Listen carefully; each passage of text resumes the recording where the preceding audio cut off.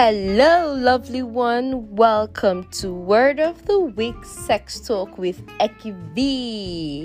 In this series, I'll be talking about words that relate to sex and sexual health.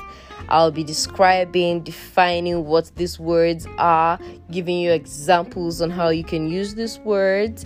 I will let you know what they mean and what they are not, the myths and misconceptions on these words, and hey, just to let you know that sex doesn't have to be awkward and you don't need to get into it blindly. If you're planning on being sexually active, you could learn something. If you are sexually active, you will learn something.